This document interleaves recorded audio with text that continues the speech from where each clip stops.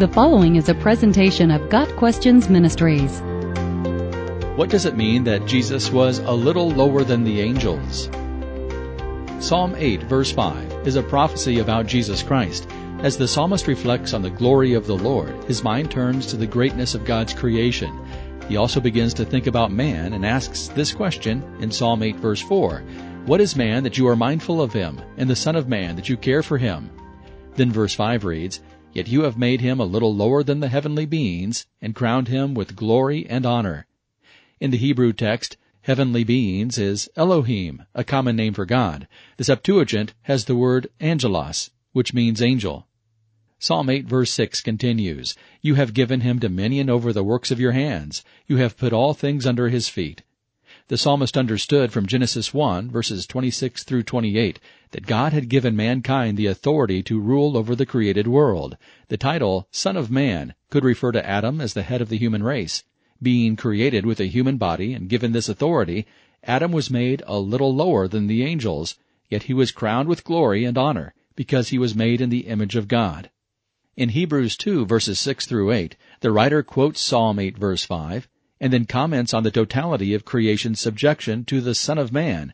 In putting everything in subjection to him, he left nothing outside his control. Then the author of Hebrews identifies the Son of Man as Jesus Christ. But we see him who for a little while was made lower than the angels, namely Jesus, crowned with glory and honor because of the suffering of death, so that by the grace of God he might taste death for everyone. Verse 9. Applying Psalm 8, verse 5 to Jesus Christ, the writer of Hebrews applies the title Son of Man to Jesus.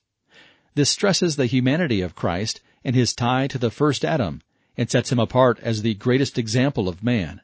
Jesus Christ is really the second Adam, the new Adam, who has come to deal directly with what the first Adam brought upon mankind and could never defeat, namely death.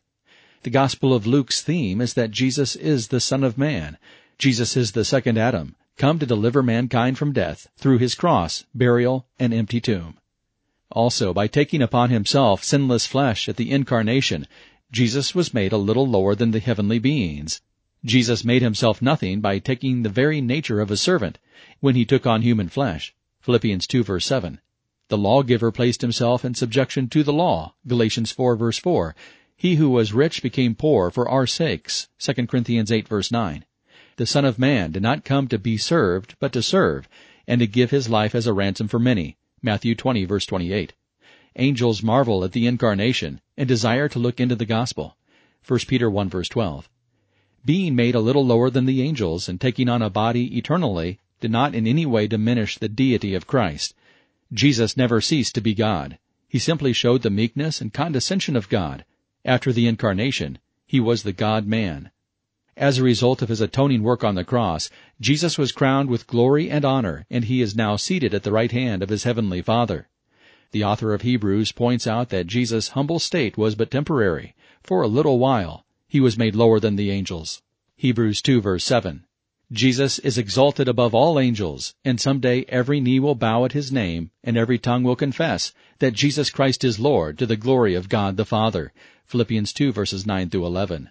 Believers in Christ will reign with him in the future glorious millennium. Christ will subject all things to himself as the second Adam. What the first Adam and his descendants failed to accomplish because of our sin, the last Adam will accomplish, and the curse will be reversed. All believers will share in Christ's glory forever, living with him in his new heaven and new earth. Without Jesus becoming a little lower than the angels, there would be no redemption for any of us. Praise the Lord that he humbled himself to come to us and seek and save the lost. Luke 19, verse 10. Got Questions Ministries seeks to glorify the Lord Jesus Christ by providing biblical answers to today's questions. Online at GotQuestions.org.